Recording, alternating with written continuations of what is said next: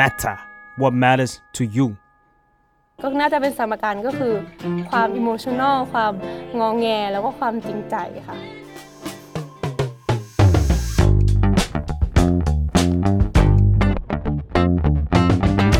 สวัสดีครับตอนนี้ก็อยู่กับคุณเอิร์ธภัทรวีนะครับใช่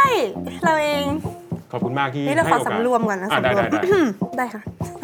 ขอบคุณมากที่ให้โอกาสครับวันนี้สำหรับรายการของ The Matter นะครับในวาระที่ตอนนี้ถ้านับจากแอบเข้าไปสตอกเกอร์ในช่อง Channel ของเอิร์ธมาว่าตั้งแต่ตอนที่อัพคลิปแรกจนมาถึงตอนนี้มันผ่านมาประมาณ12ปีแล้วเรามักจะชินกับการที่เราใช้รอบ12ปีอ่ะเหมือนกับเป็นการแบบเหมือนถ้าเกิดว่าคนอายุ60ก็จะแบบเหมือนใช้ยึดใหญ่อะไรเงี้ย5รอบแล้วอะไรเงี้ยในฐานะที่เหมือนเอิร์ธอ่ะได้เข้ามาเป็นนักร้องอัพคลิปcover ใน YouTube อะไรเงี้ยจนมีคนติดตามมีอะไรจนดังไปทัวร์โดยที่ไม่มีเพลงตัวเองเลยแล้วก็จนมีเพลงจนโอเคเพลงประสบความสำเร็จประมาณนึงแล้วก็ตอนนี้ก็กลายเป็นว่ามีคนอื่นๆมีนักร้องน้องๆหนูๆมือสมัครเล่นเขาก็มา cover เพลงเอิร์ธอีกทีแล้วจนสุดท้ายตอนนี้ก็เหมือนได้โปรดิวซ์เพลงคนอื่นด้วยมันดูเหมือนกับว่ามันค่อนข้างจะเป็น12ปีที่ครบทุกรสชาติเหมือนกันเนาะก็จริงเพราะพูดว่า12ปีอ่ะมันก็คือแฟลชแบ็กกลับไปจริงๆแหละว่าตอนนั้นน่ะ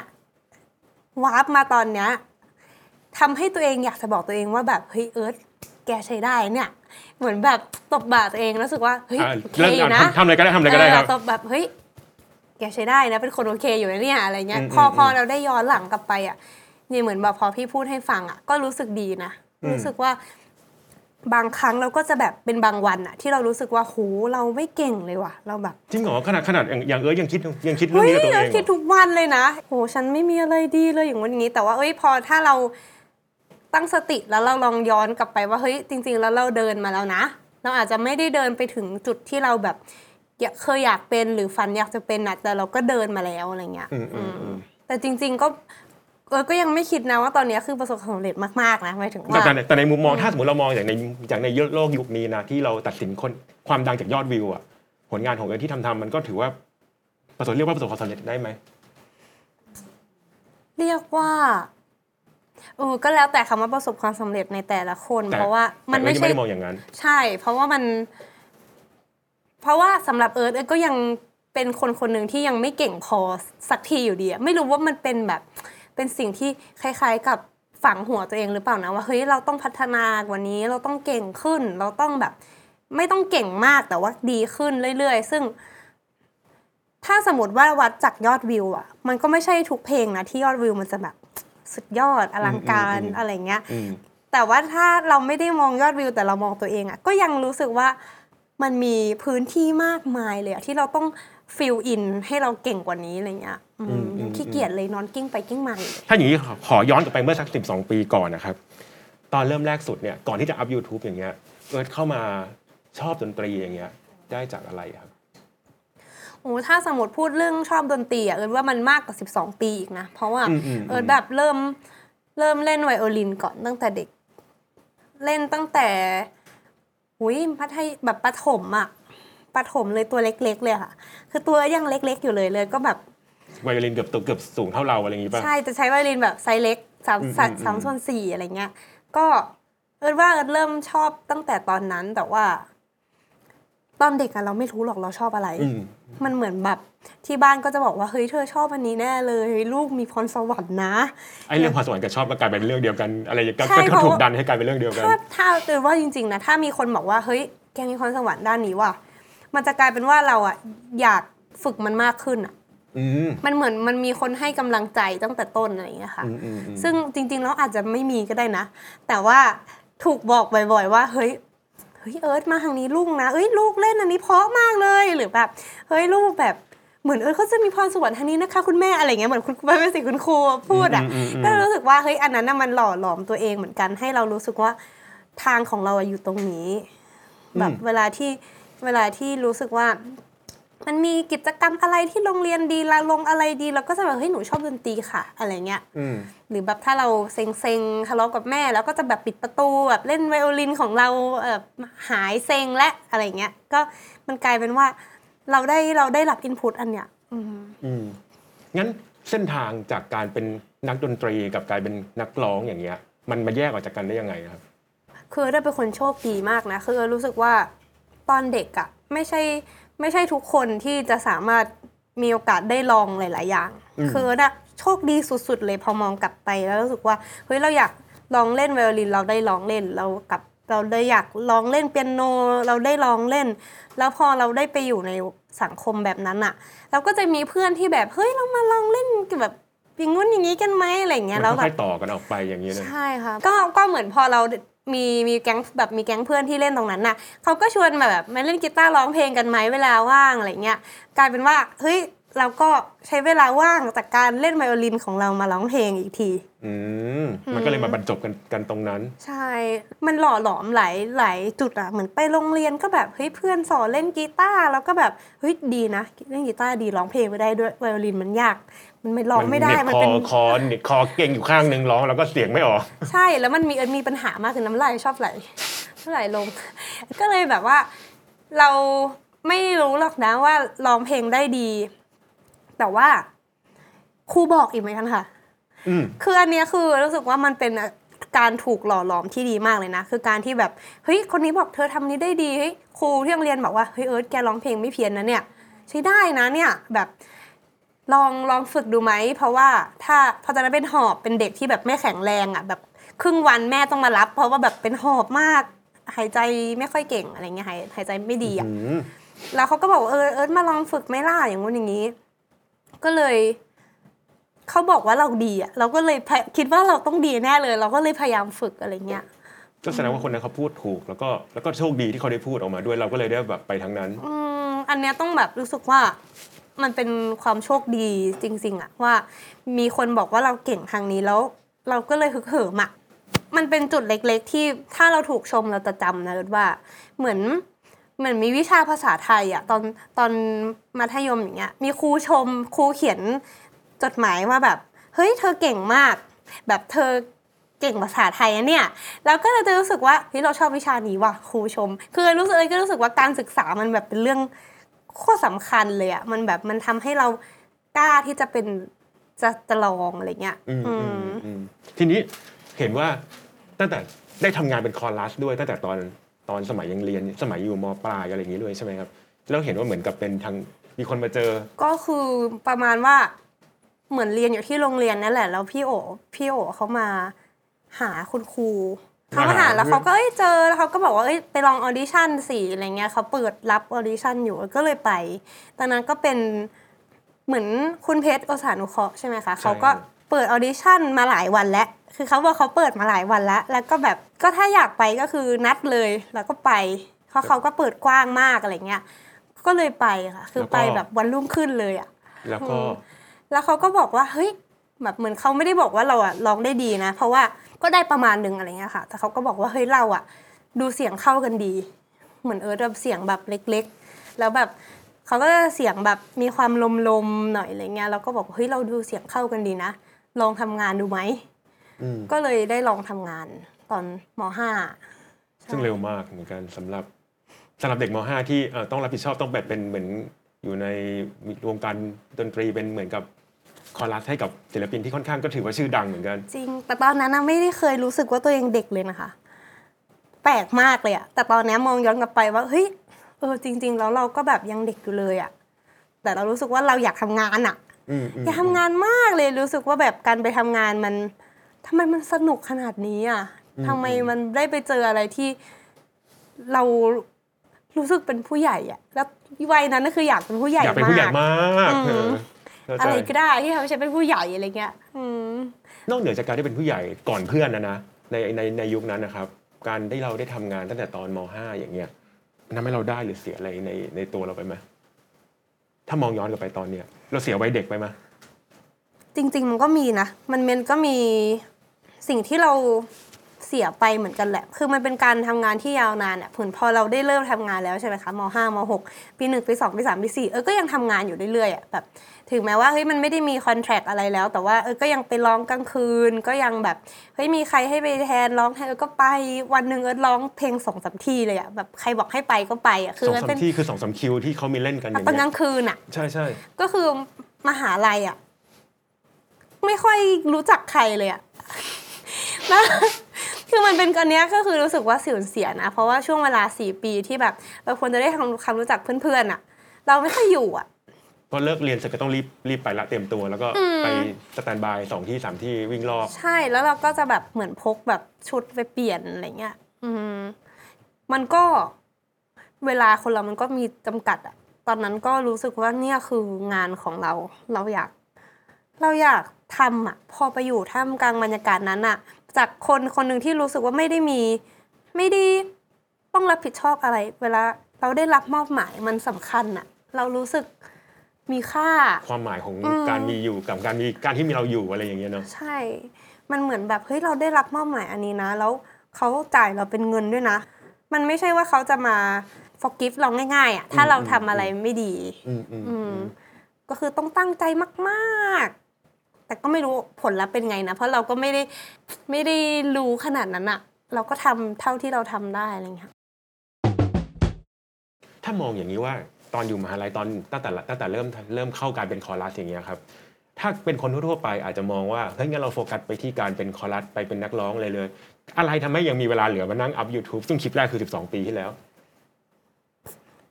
มันเหงาแน่เลยอะสงสัยเหงาซึ่งตอนนั้นเวลาน้อยอยู่แล้วนั้นนอนก็อาจจะได้นอนน้อยอยู่แล้วด้วยใช่คือรูทีนของเอิร์ธอะคือแบบจันทร์ถึงศุกร์ไปโรงเรียนใช่ไหมคะก็คือ6 โมงเช้าต้องแบบตื่นแล้วก็เอิร์ธอะซ้อมคอรัส3 วันต่ออาทิตย์แล้วก็เขานัดซ้อมกันตี 2ไม่รู้ทำไมเหมือนกันตอนนั้นอะเป็นห้องซ้อมแถวแบบทาวน์อินทาวน์ใช่ปะคือว่าซ้อมประมาณตี 2อะก็จะแบบโอเคเรียนเสร็จ5 โมงว่าเป็นช่วงเวลาที่พี่ๆทุกคนอะเขาทำงานกลางคืนเสร็จแล้วแล้วก็จะแบบนั่งรถโรงเรียนกลับบ้านใช่ไหมหมายถึงว่าไม่กลับบ้านด้วยก็คือพุ่งไปที่นั่นเลยอะเสร็จแล้วก็ทำกันบ้านตอนนั้นทำกันบ้านในช่วงเวลาที่มันว่างแล้วก็ไปซ้อมเสร็จแล้วคือกลับบ้านเป็นตอนแป๊บเดียวเองอะแต่ว่ามันจะมีวันที่เราว่างเรารู้สึกว่าแบบเพื่อนเราก็อยู่ตั้งพระราม2อะเราก็ไม่ได้แบบเราไม่ได้เล่นกับใครเลยแล้วเราก็กลับบ้านมามันก็เหมือน energy มันยังอยู่อะแล้วมันก็สนุกแบบเพียวเลยอะคือสนุกเพียวๆเลยค่ะไม่ได้แบบไม่มีเหตุผลรองรับเลยทั้งสิ้นก็เลย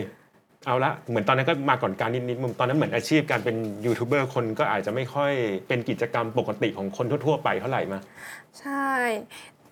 เพราะอาจจะเป็นเพราะว่าอันนี้จริงๆโรงเรียนก็เกี่ยวนะเพราะว่าโรงเรียนบอกให้ทำรายงานก็ทำเกี่ยวกับ YouTube มันเป็นแบบเอาแบบ upcoming social media ต่างๆก็แบบอะไรก็เราไปแบบไปศึกษาไปดูว่าใครเป็นคนเริ่มต้นเมื่อไรอะไรเงี้ยแล้วพอเราเห็นแล้วเราก็รู้สึกว่าเฮ้ยเราน่าจะเล่นอันนี้นะเนี่ยอะไรเงี้ยก็คิดว่าอันนั้นนะก็คือมันจะคล้ายๆกับแบบอะไรแบบนี้เหมือนกันอะที่บ้านก็คือจะมีแบบแต่มันจะเป็นผ้าม่านแล้วผ้าม่านก็จะถูกแขวนอยู่ที่ห้องนอนที่บ้านแล้วก็เราก็จะแบบเหมือนเป็นกรีนสกรีนของตัวเองแล้วเราก็จะตัดต่อนู่นนี่ของตัวเองซึ่งสกิลก็ไม่ได้มีเท่าไหร่แต่ว่าตอนนั้นมันคือสนุกอย่างเดียวเลยจิ้มแรกจากการที่เราคิดว่าจะทำ YouTube เป็นยูทูบเบอร์เนี่ยตอนนั้นแก้เหงาเนี่ยเราคือร้องเพลง cover เลยมั้ยใช่เพราะชอบร้องเพลงก็เติบโตมากับดิสนีย์แล้วก็อยากเป็นแฮนน่ามอนทาน่าตอนเด็กๆโอเคแล้วก็แบบโอเคเราจะร้องเพลงได้ยังไงล่ะเราจะร้องเพลงยังไงมันไม่มีใครเล่นอะไรให้เราก็เปิด backing track ดังๆแล้วก็ร้องไปอะไรอย่างเงี้ยค่ะแล้วก็กลายเป็นว่าหัดทำ backing track เองแบบหัดแบบเล่นคอร์ดง่ายๆเพราะว่าเราก็เรียนเปียโนมาใช่ไหมเราก็หัดเล่นคอร์ดง่ายๆทำเพลงแบบตอนเด็กๆก็จะเป็นแบบ High School Musical เพราะว่าชอบตอนเด็กๆเหมือนทำ backing track แจกด้วยนะคะก็คือแบบมีคนมาโหลดไปใช้อะไรเงี้ยก็แบบตอนเด็กๆก็รู้สึกว่าไม่มีความกลัวเลยแบบไม่มีความกลัวอะไรเลยทำอะไรก็ได้ที่อย่างนี้พอหลังจากที่เราลงทำ YouTube อย่างเงี้ยครับแล้วฟีดแบ็กมันดีมากการที่เราได้สิ่งนี้ตั้งแต่วันแรกๆของการทำงานอดิเรกเนี้ยมันเปลี่ยนวิธีคิดหรือมันเปลี่ยนวิธีการทำเพลงของเราไปด้วยไหมคือจริงๆมันนานนะพี่ประมาณ2 ปีเลยกว่าจะมีคนดูถึงล้านคือล้านแรกคือตอนปี 1จำได้เลยจำได้เพราะว่าแบบไปมหาลัยด้วยความเขินอายแบบมันเขินไม่รู้อธิบายไม่ถูกมันแบบกลัวโดนแซวอะไรเงี้ยโดนไหมมันก็ ก็มีมันไม่ใช่เชิงแซวอ่ะทุกคนก็ดูชื่นชมอะไรอย่างเงี้ยค่ะคือก็ไนส์อ่ะแต่ว่าไอตอนม.5 ม.6 อ่ะคือมันเหมือนเป็นงานอดิเรกจริงๆที่แบบไม่มีใครเห็นมันเลยอะค่ะแบบหลัก10หลักหน่วยอ่ะแบบเพื่อนๆเห็นเพราะว่าแปะไว้เป็นลิงก์ไฮไฟว์แบบใครเข้ามาก็ต้องเห็นอะไรเงี้ยคือมันเหมือนแบบ2 ปีที่เราทำอ่ะเราทำเล่นๆแล้วพอมันมีคนดูเยอะอ่ะคือมันเหมือนไม่ใช่เซฟโซนแล้วอ่ะก็คือรู้สึกว่าแบบโดนแย่งเซฟโซนไปนิดนึงเพราะว่าเฮ้ยคลิปเรามีคนดูเยอะเราจะทำอะไรเล่นไม่ได้แล้วนะเราจะแบบไม่อาบน้ำบางทีอะไม่ใช่ไม่อาบน้ำแบบสระผมเสร็จอะแบบหัวเปียกอะก็เล่นเลยแบบเมื่อก่อนมันเป็นที่มันเป็นเหมือนห้องนั่งเล่นของเราอะไรอย่างเงี้ยใช่ไหมใช่ค่ะมันเหมือนเป็น Facebook ที่แบบเราปิด private ไว้แล้วก็เริ่มอะไรก็ได้อะไรเงี้ยแต่ว่ามันก็จะมีคนที่เราไม่รู้จักเลยบนโลกกับมาคอมเมนต์ซึ่งเรารู้สึกว่าไม่เป็นไร มาเลยอะไรเงี้ยเพราะว่าเราไม่รู้จักกันซะหน่อยอะไรเงี้ยแต่พอมันเป็นเริ่มเป็นคนที่แบบเราน่าจะเจอกันได้ตามแบบตามห้างตามสยามอะไรเงี้ยก็จะรู้สึกว่าเฮ้ยเราแบบไม่ได้แล้วนะเราจะต้องทำตัวดีกว่านี้เราจะต้องแบบหัดแต่งหน้าเพื่อถ่ายคลิปเมื่อตอนนั้นได้คิดอย่างนั้นเพราะว่ามันมาพร้อมกันกับความถูกcriticize หรอเขาเรียกว่าอะไรวิจารณ์พิพากษ์วิจารณ์คือมันจะมาพร้อมกันกับคำคอมเมนต์ต่างๆที่เขามาคอมเมนต์แล้วเรารู้สึกว่าเราต้องปรับปรุงตัวว่ะเรานี่แบบไม่โอเคเลยอะไรเงี้ยบางอย่าง make sense บางอย่างไม่ make sense แบบพี่เป็นคนร้องเพลงแล้วปากเบี้ยวไปทางซ้ายนะครับผมว่าพี่ต้องปรับปรุงซึ่งจริงก็จริงแต่ว่าแบบเราก็ไปศึกษาเลยนะว่าเฮ้ยสงสัยกล้ามเนื้อฝั่งนี้เราเมื่อยว่ะเราก็ไปนวดไปอะไรใช่ปะคือเราก็รู้สึกว่าเฮ้ยเรานอยอ่ะมีคนมาบอกว่าเราปากเบี้ยวข้างนึงแล้วก็บางทีเราลงคลิปที่แบบมันเห็นขาเราแบบมันใหญ่แล้วเขาก็จะมาบอกว่าทำไมขาใหญ่ซึ่งเราก็งงเหมือนกันเราไม่รู้ว่าตอนนั้นเราเด็กอ่ะมันเศร้าอ่ะไม่มีเหตุผลเลยแต่ว่ารู้สึกว่าคอมเมนต์เหล่านั้นนะเชฟตัวเอิร์ธมากเพราะว่าทุกครั้งที่เอิร์ธพยายามจะอัดคลิปครั้งต่อไปอ่ะเอิร์ธจะยิ้มให้สุดเลยแบบยิ้มสุดๆเลยอ่ะเพราะว่าถ้าเรายิ้มปากเราจะไม่เบี้ยว มันเชฟนะมันเชฟอะไรไม่รู้ในหัวเราอ่ะซึ่งมันคือสิ่งที่พอเฮ้ยเราอยู่ปี 1อ่ะแล้วตอนนี้เราก็โตมาสักพักหนึ่งแล้วอ่ะปฏิเสธไม่ได้หรอกว่าเราเป็นตัวเราตอนเนี้ยก็เพราะว่าเรามีคอมเมนต์เหล่านั้นที่เขามาพูดดีและไม่ดีต่างๆเอิร์ธนักปัจจุบันเนี้ยปี2021ตอนเนี้ยก็คือเป็นผลพวงมาจากการที่แบบเฮ้ยเราเป็นคนที่เป็นเด็กใสมากๆที่ไม่เคยแคร์เรื่องลุคไม่เคยแคร์เรื่องเอาคำเลยอ่ะเราแบบแพชชั่น100%อ่ะแต่ตอนเนี้ยเราก็ไม่ใช่เด็กแบบนั้นแล้วเรารู้สึกว่าเราแชร์ให้โลกรู้แค่ส่วนเดียวพอส่วนไหนที่เราแบบไม่อยากให้ใครมาวิจารณ์อ่ะเราก็เก็บไว้ที่บ้านแต่ว่าสมมติว่าอย่างความเป็นยูทูบเบอร์การทำเพลงแบบนั้นที่มันค่อนข้างมันแบบมีความแบบเรียวมีความแบบธรรมชาติอย่างเงี้ยมันสะท้อนออกมาในงานหลังๆของเอิร์ธด้วยไหมอย่างการที่แบบว่าอย่างเพลงอย่างสกายแอนด์ซีที่แบบไปอัดสดกันกลางเวิร์กว่ามันเกี่ยวด้วยไหมเอิร์ธเพิ่งมาคิดตอนอ่านคำถามนะเพราะว่าตอนแรกอะทำ YouTube ใช่ไหมคะเอิร์ธจะอัดสดตลอดนะคะคือเอิร์ธไม่เคยแบบเอิร์ธไม่ค่อยชอบทำ MV เอิร์ธอยากรู้สึกว่าคนน่าจะรู้นะเวลาที่เราซิงกับเราไม่ซิงอะแบบเอิร์ธคิดอย่างนั้นนะถึงว่าเอิร์ธก็จะแบบไปเอาเนี่ยเหมือนเครื่องอัดเสียงอย่างเงี้ยPortable อะไปตั้งจริงๆอะแล้วก็ร้องจริงๆภาพต้องถ่ายจริงๆนะจุดนั้นอะไรเงี้ยเวลาทำ YouTube อะพอมองย้อนกลับไปเหมือนพี่โอ๊คพี่โปรดิวเขาอาจจะคิดเรื่องนี้ก็ได้นะก็ไม่รู้เหมือนกันเขาคิดหรือเปล่าไม่รู้ว่าคิดบังเอิญหรือว่าตั้งใจคิดแบบนี้หรือบังเอิญเหมือนกันเนาะงั้นครั้งหน้าเจอเขาก็จะต้องไม่ได้บอกต้องถามอย่างเพลงแรกยูอ่ะมันคือแบบพี่เขาเห็นว่าเราชอบตบนู่นตบโต๊ะตบอะไรใช่ไหมคะแบบอย่างก็จะมีคลิปที่เอาแก้วมาเล่นเอานู่นนี่มาเล่นอะแล้วเขาก็เลยเอาจุดเนี้ยเอามาทำเป็นเพลงแบบในยูก็จะมีเสียงแบบสปาเกตตี้โดนเขย่าเสียงแบบสเปรย์เสียงนู่นนี่อะไรเงี้ยแต่สกายแอนด์ซีก็คงเป็นอะไรที่แบบมันก็คงมาจากตัวตนของเราที่ถูกมองโดยพี่เขาอะไรเงี้ย ตอนที่เริ่มแบบคนดูใน YouTube เยอะอย่างเงี้ยครับแล้วจนกระทั่งว่าเราเริ่มแบบมีโชว์ติดต่อมามีคอนเสิร์ตของตัวเองมันนานไหมครับไม่นานเลยแปลกมากหมายถึงว่าครั้งแรกที่เอิร์ธไปออกสื่ออะค่ะคือแบบไปออกสื่อวิทยุน่าจะเป็นรายการไก่คุยอะแล้วก็เขาก็มีถ่ายวิดีโอด้วยหลังจากที่อันนั้นออกไปอะก็เริ่มมีคนติดต่อให้ออกไปร้องเพลงโดยที่เรายังไม่มีเพลงด้วยซ้ำอะไรเงี้ยแล้วตอนนั้นแบบเรากังวลไหมกับการที่ต้องออกไปเล่นโดยที่แบบไม่บิดก็ต้องเล่นเพลงที่ก็เราก็เลือกเพลย์ลิสต์จากเพลงที่เราเคยเล่นอัพลง YouTube อย่างนี้ป่ะตอนนั้นไม่กังวลเลยค่ะเพราะว่าไม่มีความรู้อะไรไม่ได้รู้เลยว่าสิ่งที่เราทำให้เราเอาเพลงนี้มาร้องได้ไหมเราแบบละเมิดลิขสิทธิ์ไหมอะไรเงี้ยคือไม่เก็ตเลยอ่ะมันยุคนั้นอ่ะแต่ว่าจะกังวลมากขึ้นมากกว่าตอนที่เรามีซิงเกิล2เพลงแล้วอ่ะแล้วเราต้องออกไปเล่นแต่เรามีแค่2เพลงอ่ะอันนั้นกังวลกว่าอันนั้นกังวลกว่าใช่ซึ่งเวลาคนเรียกไปเล่นนะครับแล้วมี2เพลงเขาเรียกไปเล่นกี่เพลง1 ชั่วโมงโอ้โหประมาณเราก็ร้องเพลงคนอื่นได้ความตีกันในหัวของเอิร์ธมันไม่ใช่ว่าเราร้องเพลงคนอื่นนะเพราะเอิร์ธก็สนุกดีอะแต่เอิร์ธจะตีกันเรื่องว่าแบบเอิร์ธไม่ค่อยมั่นใจในตัวเองอะเอิร์ธไม่รู้ว่าเขามาดูอะไรอะเหมือนคือเราอะไม่รู้ว่าทำไมเขาถึงอยากมาดูคนนี้เขารู้จักเราหรือเปล่าแล้วเขาคาดหวังอะไรกับเรามันก็เป็นการเชฟอีกแบบหนึ่งพอเราไปอยู่ในค่ายอะเราก็จะได้รับฟีดแบ็กอีกแบบหนึ่งว่าเฮ้ยหนูเป็นผู้หญิงประมาณนี้นะหนูต้องแบบสร้างลุคหน่อยใส่รองเท้าดีๆแบบใส่ทาลิปสีแดงหน่อยอะไรประมาณนั้นน่ะซึ่งเราแบบไม่อินน่ะเราไม่เก็ตเราไม่เข้าใจเหมือนเราอาจจะไปเข้าไปอยู่ตรงนั้นเร็วอะก่อนที่เราจะรู้จักตัวเองอะค่ะความรู้สึกมันคือแบบว่าเฮ้ยเรา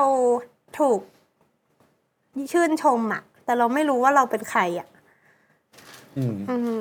เรารู้สึกว่าเขาชื่นชมเราแต่เราอะรู้สึกว่าเรากลวงมากเลยเราว่างเปล่าอะประมาณนั้นอะมันคิดเยอะมากเพราะว่าเอิร์ธว่าเอิร์ธอ่านคอมเมนต์เยอะไป จริงๆเอิร์ธรู้สึกว่าเฮ้ยเราคาดหวังอะไรในตัวเองวะแบบมีคนคาดหวังอะไรในตัวเราอะอะไรเงี้ยแล้วเราก็อยากจะแบบทำความคาดหวังของทุกคนให้สำเร็จใช่เอิร์ธเลยไม่สนุกเลยเวลาเอิร์ธไปเล่นแต่ละครั้งเอิร์ธคือแบบผ่านความเครียดอะเอิร์ธรู้สึกว่าแบบพูดอะไรไม่ถูกเลยอะไม่รู้จะทำอะไรอะพอเล่นเสร็จอะแฮปปี้รู้สึกว่าโล่งกูผ่านวันนี้มาได้แล้วดีใจอะไรอย่างเงี้ยแล้วอย่างเพลง2เพลงแรกที่ทำมาเนี้ยกว่าเราจะได้มามันยากไหมอย่างยูอ่ะเป็นพี่แอมมี่แต่งให้แต่ว่า Sky and Sea อันเนี้ยได้ทำเมโลดี้เองแล้วก็ได้อยู่ในทีมเขียนเนื้อเพลงแต่ว่าก็ไม่ได้มีคำของเราจริงๆหรอกนะแต่ว่าเราแค่ได้นั่งอยู่ในทีมอะไรเงี้ยก็ฟินมากๆนะคะหมายถึงว่าทำเมโลดี้เองโดยที่คิดว่าเราจะแบบพยายามเป็นตัวเราให้ได้มากๆเลยนะเราชอบอะไรเราจะใส่เข้าไปตึ๊ดแล้วปรากฏเราก็ได้ถูกเหมือนถูกเชฟอีกครั้งหนึ่งเหมือนพี่โอ๊บอะเขาก็จะช่วยฟังแหละว่าเฮ้ยสิ่งที่เราชอบอะอันนี้เวิร์กหรือไม่เวิร์กเพราะว่าสิ่งที่เราชอบมันก็ไม่ได้เวิร์กเสมอไปพอเหมือนโดนตัดขอบโดนอะไรรู้สึกว่าเฮ้ยคนชอบคนโอเคนะเนี่ยคนเหมือนแบบสิ่งที่เราคิดอะถูกยอมรับถูกชื่นชอบด้วยแหละอะไรประมาณนั้นซึ่งฟีดแบ็กของทั้ง2เพลงทั้งยูหรือว่า Sky and Sea ก็ดีมากคือเพลงอะดังแต่ว่าก็ไม่ได้มีใครรู้จักเอิร์ธมากนะกลางๆจริงไปเดินตลาดได้สบายใจมากไม่มีคนมาทักหรือไม่ได้มีอะไรอย่างนั้นเลยครับน้อยมากค่ะคือช่วงที่คนจำได้สุดคือฮอร์โมนซึ่งถ้าเราไม่ค่อยแต่งหน้ามันก็ไม่ค่อยขายเราเท่าไหร่ ก็เลยจำไม่ค่อยได้ซึ่งถ้าเกิดมองอย่างนั้นในแง่เหมือนกับว่ามันก็มีฟีดแบ็กที่ดีค่อนข้างเหมือนแบบเพลงค่อนข้างดังอะไรอย่างเงี้ยเหมือนตอนนั้นเหมือนก็ตัดสินใจว่าแบบเหมือนอยู่สักพักก็ไปเรียนต่อเลยใช่ไหมคือมันดูแบบมันดูเหมือนแบบคนกำลังจัดปาร์ตี้เลี้ยงเราแล้วอยู่ดีแล้วก็โผล่มาแล้วก็ไปแล้วนะไม่อยู่แล้วเดินออกมาจากงานเลยมันมาจากความที่ไม่มั่นใจไอ้อย่างตัวนั้นที่เล่าเมื่อกี้ด้วยหรือเปล่าว่าใช่เลยแหละเพราะว่าจุดนั้นน่ะ25ค่ะคืออายุ25แล้วรู้สึกว่าแบบขนลุกอ่ะคือขนลุกที่ตัวเองอายุ25โอ้โหเราเคยคิดว่าวัยเนี้ยมันต้องเป็นผู้ใหญ่อ่ะมันต้องแบบค่อนข้าง settle down รู้จักตัวเองแล้วรู้จัก ว่าตัวเองอยากเป็นแบบไหนอยากโตไปเป็นแบบไหนแล้วแต่เราอ่ะไม่มองไม่ออกคือเรียนภาพยนตร์มา4 ปีแล้วก็มาร้องเพลงตามงานต่างๆอ่ะรู้สึกว่าเราคือใครวะเนี่ยประมาณนั้นนะคะเหมือนเราแบบเราไม่รู้เรื่องสักเรื่องเลยนี่นาแบบประมาณนั้นอ่ะถ้าให้แต่งเพลงอีกอ่ะก็ไม่รู้จะแต่งได้อีกยังไงอ่ะแบบก็แต่งไปอ่ะแต่ว่ามันไม่รู้ว่ามันจะออกมาดีได้ยังไงอะไรเงี้ยมันรู้สึกแบบนั้นนะรู้สึกว่าไม่มีอะไรจะเล่าอ่ะไม่มีอะไรจะพูดอ่ะจริงคือรู้สึกว่านี่หรือคือเรียกว่าเบญจเพศหรือเปล่าก็เลยแบบก่อนจะอายุ25ก็คือบอกทุกคนว่าเหมือนจะไม่ทำแล้วนะอะไรเงี้ยแบบขอแบบหยุดไปก่อนซึ่งก็จริงๆมันก็ไม่ได้เป็นเสียหายอะไรมากนะคะเพราะเราก็ไม่ได้แบบเป็นซูเปอร์สตาร์อะไรของใครอ่ะก็คือเราพักได้เราก็ไม่ได้เสียหายอะไรอย่างเงี้ยทำไมต้องเมลเบิร์นเหตุผลมันง่ายมากเลยค่ะคือน้องได้เป็นผู้โชคดีที่แบบที่บ้านอ่ะน้องต้องด่าแน่เลยหวังว่าน้องจะไม่ได้ดูคลิปนี้น้องด่าชัวร์ก็คือน้องอ่ะไปได้ไปเรียนต่างประเทศใช่ไหมแล้วเราอ่ะก็อิจฉาน้องมาตลอดตั้งแต่เด็กเพราะว่าเราอยากไปอะไรอย่างเงี้ยแต่น้องก็คือเรียนเก่งอะไรอย่างเงี้ยใช่ไหมคะแล้วก็มันเรียนอยู่ในเมลเบิร์นน้องชื่ออิงเรียนอยู่เมลเบิร์นแล้วเราก็เลยอยากไปเจอน้องเพราะเราคิดถึงน้องอ่ะแบบไม่ได้อยู่ด้วยกันอ่ะก็เลยไปหาน้องก็ไปเรียนไม่มีเหตุผลอะไรเลยไม่ได้เคยรู้เลยว่าเหมือนเราเรียนที่ JMC ใช่ไหมคะแบบว่าโรงเรียนอ่ะไม่รู้โรงเรียนเขาดังไหมไม่รู้ว่าแบบเมืองนี้มันเป็นยังไงแต่ว่าน้องเราอยู่ที่นั่นเราก็ไปเวลามีปัญหาอะไรจะได้แบบฉันรู้รับเฟซชิลอีกอันนึงมาส่งไม่มีอะไรเกิดขึ้นเลยอะทุกคนเราแค่ไปเปลี่ยนเฟซชิลมาได้เป็นเฟซชิลใช่เพราะว่าซื้อมาแล้วเขาเพิ่งส่งมาให้โอเคกลับมาที่เมลเบิร์นครับตัวสตูดิโอที่ไปเรียนก็คือที่นั่นน่ะมีที่เรียนดนตรีอยู่สองโรงเรียนนึงไม่มีคอร์สที่ต้องการอีกโรงเรียนนึงมีคอร์สต้องการก็คือแบบมันจะเป็นเหมือนแบบ songwriting program เลยรู้สึกว่าเนี่ยแหละสิ่งที่เราอยากเรียนคือซึ่งแบบก็งงตัวเองเหมือนกันนะเพราะรู้สึกว่าจุดนั้นนะคือเฟลไม่ได้เฟลนะแต่รู้สึกว่ามันเหมือนตัวเองอะไม่รู้หาตัวเองไม่เจออะ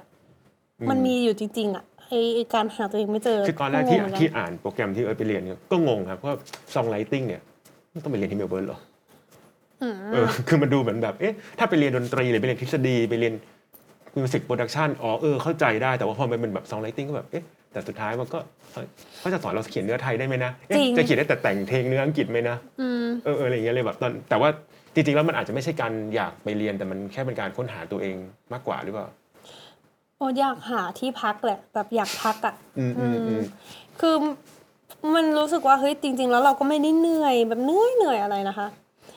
แต่คือถ้าคิดว่าเราเหมือนพยายามจะมุ่งไปที่จุดใดจุดหนึ่งมาสักพักหนึ่งอะเหมือนเราแบบพยายามจะมุ่งแล้วพอเรามาถึงแล้วเรารู้สึกว่าแบบเฮ้ยไม่ใช่อย่างที่คิดไม่ได้อยากจะมาที่นี่อะไรอย่างงี้ป่ะไม่อยากมาที่นี่อะแล้วรู้สึกว่าแบบตายละต้องทำไงอะไรเงี้ยคือแพนิคอะรู้สึกแพนิครู้สึกว่าเวลาศิลปินเขาไปเล่นดนตรีนี่เขาต้องรู้สึกยังไงหรอเพราะว่าเราไม่รู้สึกอะไรอย่างนั้นเลยอะคิดไม่ออกว่าต้องรู้สึกยังไงคือมันไม่ได้ผิดที่อะไรเลยมันผิดที่แบบเหมือนข้างในเรามันยังทะเลาะกับตัวเองไม่จบว่าแบบ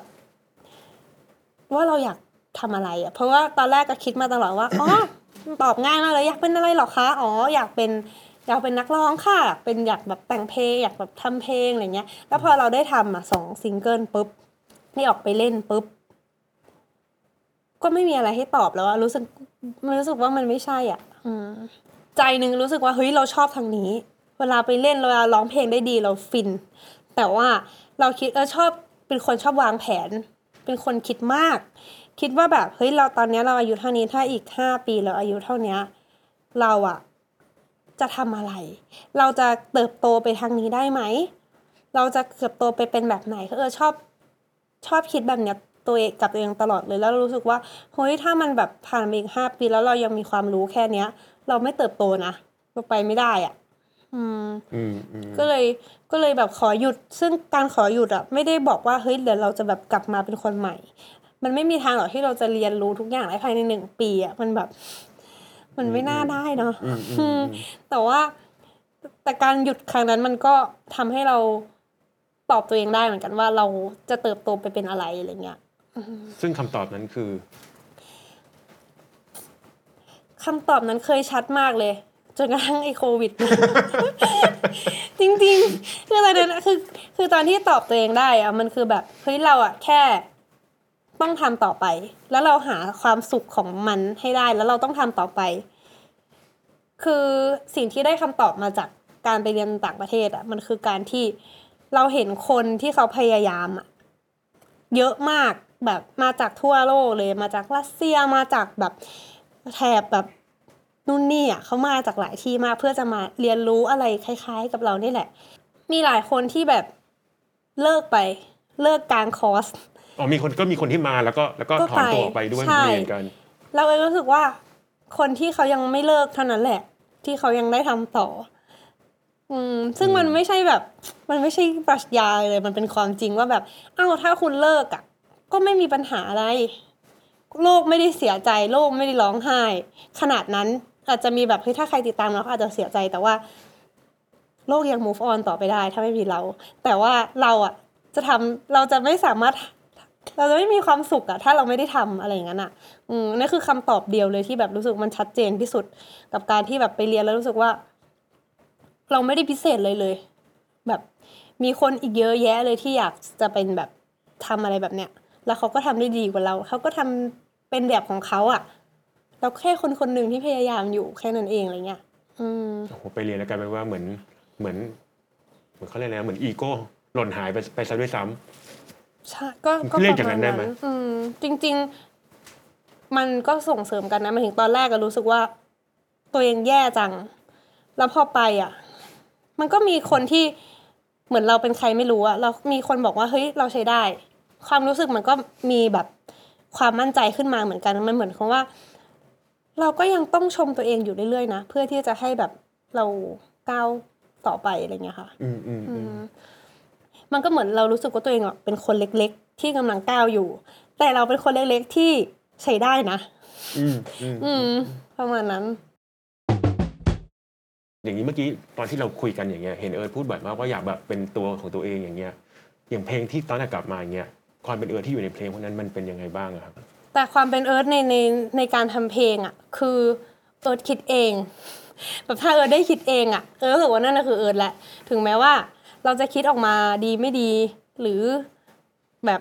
เป็นยังไงอ่ะแต่ถ้าเราคิดเองอ่ะมันคือเรายังไงแล้วเราไม่สามารถคิดเป็นคนอื่นได้อ่ะถ้าเราคิดเองยังไงมันก็ต้องเป็นตัวเรานะทีนี้ผมจำได้ว่าแบบว่าเคยมีแบบเห็นแบบว่าเคยร่วมงานกับโปรดิวเซอร์ชาวเกาหลีที่เหมือนกับว่าเขาบังเอิญมาเจอเพลงในซูเปอร์อันนี้คือเรื่องจริงเลยใช่ไหมเรื่องจริงไม่ได้เป็นแบบลอมคอมอะไรใดๆอ่ะคือมันดูแบบพล็อตมันดูแบบโรแมนติกคอมเมดี้มากจนแบบมันดูแบบ Notting Hill หรอหรืออะไรมันเกิดมันมีที่มายังไงอ่ะมันเป็นอย่างนั้นจริงๆก็คือว่ามันมีวันนึงมีคน DM มาหาใน IG ค่ะว่าแบบเฮ้ยเขาเป็นโปรดิวเซอร์นะเขาได้ยินเพลงเราในซุปเปอร์ตอนมาไทยอะไรเงี้ยแล้วเขาก็รู้สึกว่าเขาว่ามีเพลงที่เขาอยากจะคิดให้เราอ่ะเขาอยากจะคิดเพลงให้แค่เนี้ยมาเลยแล้วก็บอกว่าก็คิดว่าเขาว่าหลอกแบบ 100% อ่ะผมฟังดูก็ว่ามันดู18มงกุฎแน่นอนจริงเพราะว่าทุกวันเนี้ยใน DM มาส่วนใหญ่เป็นหลอกแต่อันเนี้ยเกือบกลับไม่หลอกเลยก็แบบว่าแบบก็บอกว่าไม่ได้คุยเองนะคะให้พี่คุยอะไรเงี้ยแล้วปรากฏเขาก็คุยกันมาจริงๆแล้วก็ได้เพลงมาจริงๆค่ะไม่เขาแต่งให้ใหม่เลยคือเพลงหวงเขาแต่งมาแล้วก็อยู่ดีก็คือเสร็จมาเพลงก็ไฟฟ้าประทานส่งลงมาคือตอนแรกเขาได้ยินไม่ให้เธอหายไปที่ซุปเปอร์นะคือเขาก็เอาเพลงเขาบอกมาซุปเปอร์ไหนเขาไม่บอกอ่ะอยากจะขอบคุณซุปเปอร์ทุกซุปเปอร์นะคะที่เปิดเพลงนี้นะคะถ้าเรามีแบบอะไรตอบแทนได้ก็บวชแจ้ง อาจจะมีมะม่วงของคุณแม่ให้นะคะก็คือเขาได้ยินเพลงไม่ให้เธอหายไปแล้วเขาก็เหมือนเอาอันเนี้ยเขารู้สึกว่าเนี้ยอยากให้เราร้องเพลงแบบเนี้ยเขาก็ส่งมาให้แบบเป็นภาษาอื่นอ่ะไม่ใช่ภาษาไทยแล้วเราก็ตอนแรกรู้สึกว่ามันจะแบบได้ไหมอ่ะเพราะว่าลุคในจุดนั้นมันคือความเศร้ามันคือความอิโมชันแนลต่างๆมันคือแบบผู้หญิงเงาเปรี้ยวๆอ่ะแล้วอันเนี้ยมันแบบสดใสเหลือเกินสดใสมากแต่ว่ากลายเป็นว่ามันเหมือนปลดล็อกเลยอ่ะ ว่ารู้สึกว่าตัวเองไม่ใช่คนแบบน่ารักไม่ใช่คนแบบหวานเป็นอะไรเงี้ยแล้วพอมันมาเป็นอันเนี้ยมันปลดล็อกเลยว่าเฮ้ยจริงๆแล้วเราก็สดใสอันเนี้ยอะไรมาจริงเหรอคือหมายถึงว่าในด้านการร้องเพลงในด้านการทำเพลงอะนะใช่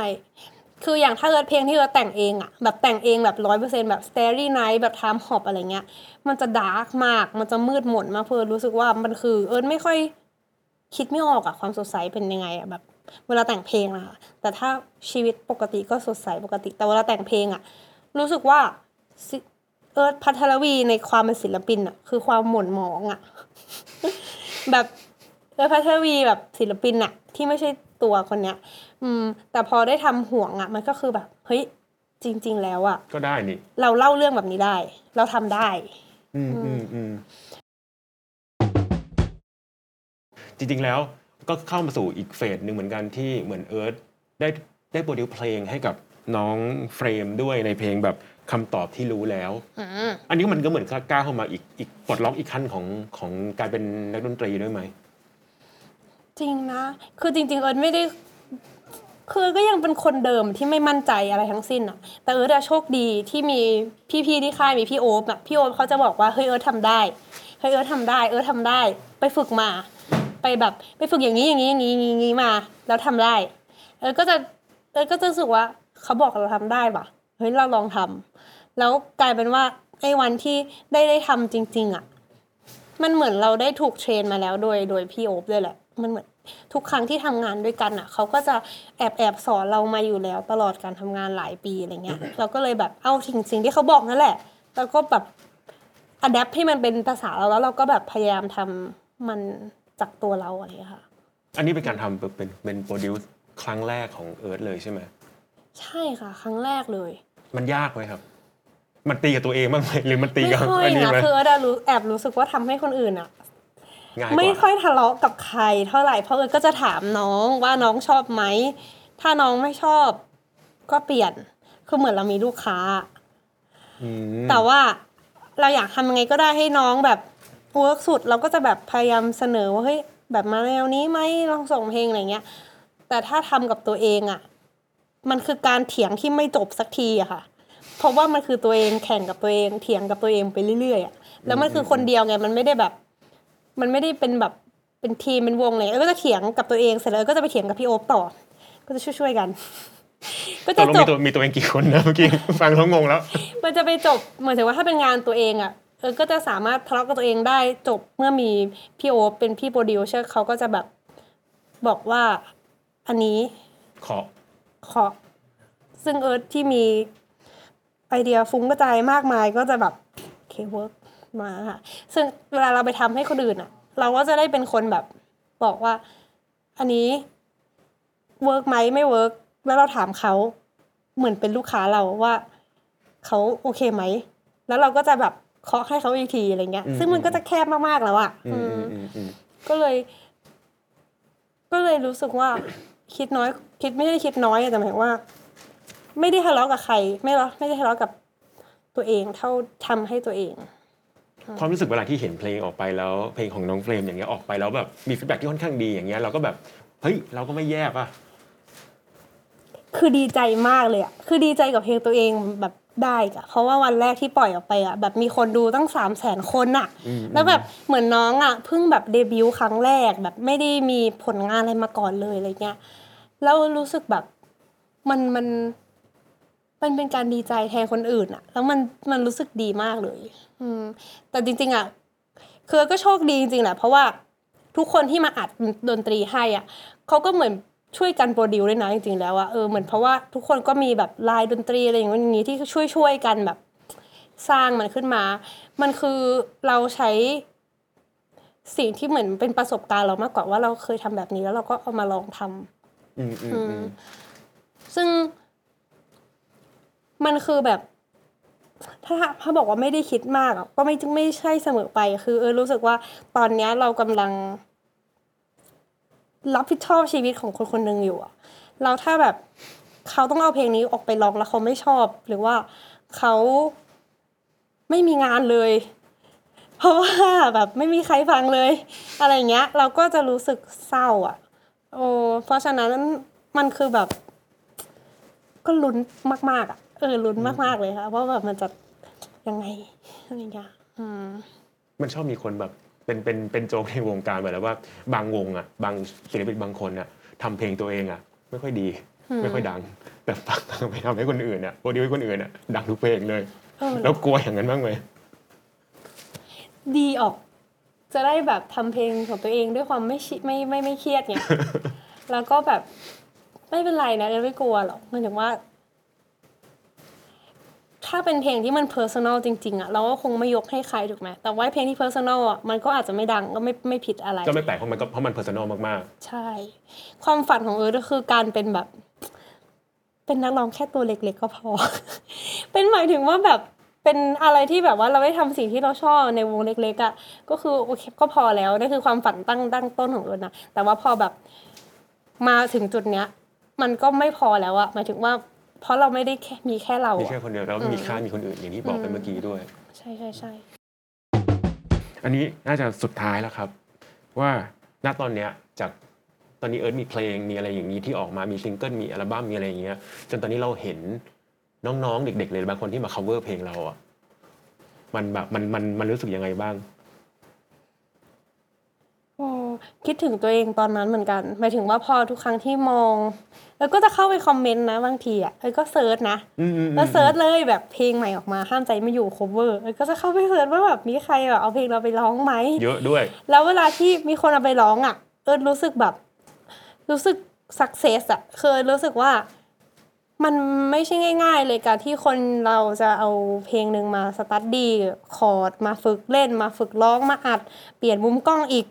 ตัดต่ออีกซิงค์ภาพอีกอะไรเงี้ยเขาทำอ่ะแสดงว่าเขาต้องชอบอะไรเงี้ยเซิร์ชประจำเลยเข้าไปตอบด้วยขอโทษดาวโคเวอร์อะไรเงี้ย ทำบ่อยมากก็คือรู้สึกดีรู้สึกว่าเพราะรู้สึกว่ามันเป็นสิ่งที่อย่างน้องๆเอามา cover มันคือแพชชั่นอ่ะมันเพียวมากอ่ะ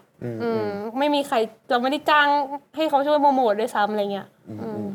เมื่อกี้หลุดพูดมาคำนึงบอกว่าเห็นแล้วนึกถึงตัวเองตอนเด็กถ้าย้อนเวลากลับไปบอกตัวเองตอนเด็กที่อยู่ในที่ยังอัพช่อง YouTube ตอนนั้นอยู่อ่ะอยากจะบอกอะไรครับอ่านคอมเมนต์เยอะหมายถึงว่ามันสร้าง insecurity ในตัวจริงๆนะแบบความไม่มั่นใจไม่มั่นคงอ่ะมันเกิดจากไอ้พวกคอมเมนต์จริงๆนะแบบไอ้พวกคอมเมนต์ที่แบบที่โกรธเราโดยไม่มีสาเหตุอ่ะทุกวันนี้ยังรู้สึกไม่เซลล์ทุกครั้งที่แบบต้องใส่ขาสั้นหรือว่าแบบว่าต้องร้องเพลงแล้วเราดูไม่สวยอ่ะเรากลัวมันยังอยู่นะมันยังเอฟเฟกต์เราในทุกๆวันนี้เพราะฉะนั้นก็คือถ้าบอกตัวเองได้ตอนเด็กอะจะบอกว่าเธอดีแล้ว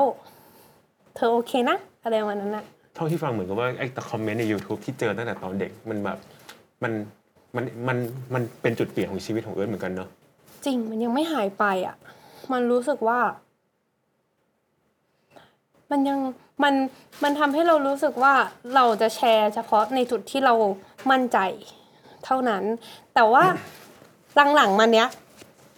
เราจะพยายามนะหมายถึงว่าช่วงนี้ก็จะพยายามแบบกระเทาะไอ้พวกนั้นออกจากใจออกไปเรื่อยๆอะไรเงี้ยแบบอย่างเพลงล่าสุดอะอย่างห้ามใจไม่อยู่อย่างเงี้ยก็จะมีแบบภาพกล้องฟิล์มต่างๆที่แบบเป็นขาเราอย่างเดียวว่าก็มีเป็นเหนียงเราอย่างเดียวก็มีเป็นอะไรที่ยังไม่มั่นใจอะแต่ว่ามันรวมๆกันแล้วเราก็รู้สึกว่าเฮ้ยเราก็น่ารักดีนี่นาแบบเหนียงเราก็น่ารักดีอ่ะ ประมาณนั้นอ่ะแล้วทุกคนก็มาให้กำลังใจด้วยอ่ะมันกลายเป็นว่าพอเราแบบชี้ออกไปว่าเฮ้ยตรงเนี้ยเราแบบไม่เราโอเคที่จะโชว์อ่ะถึงแม้ว่าเราจะไม่ได้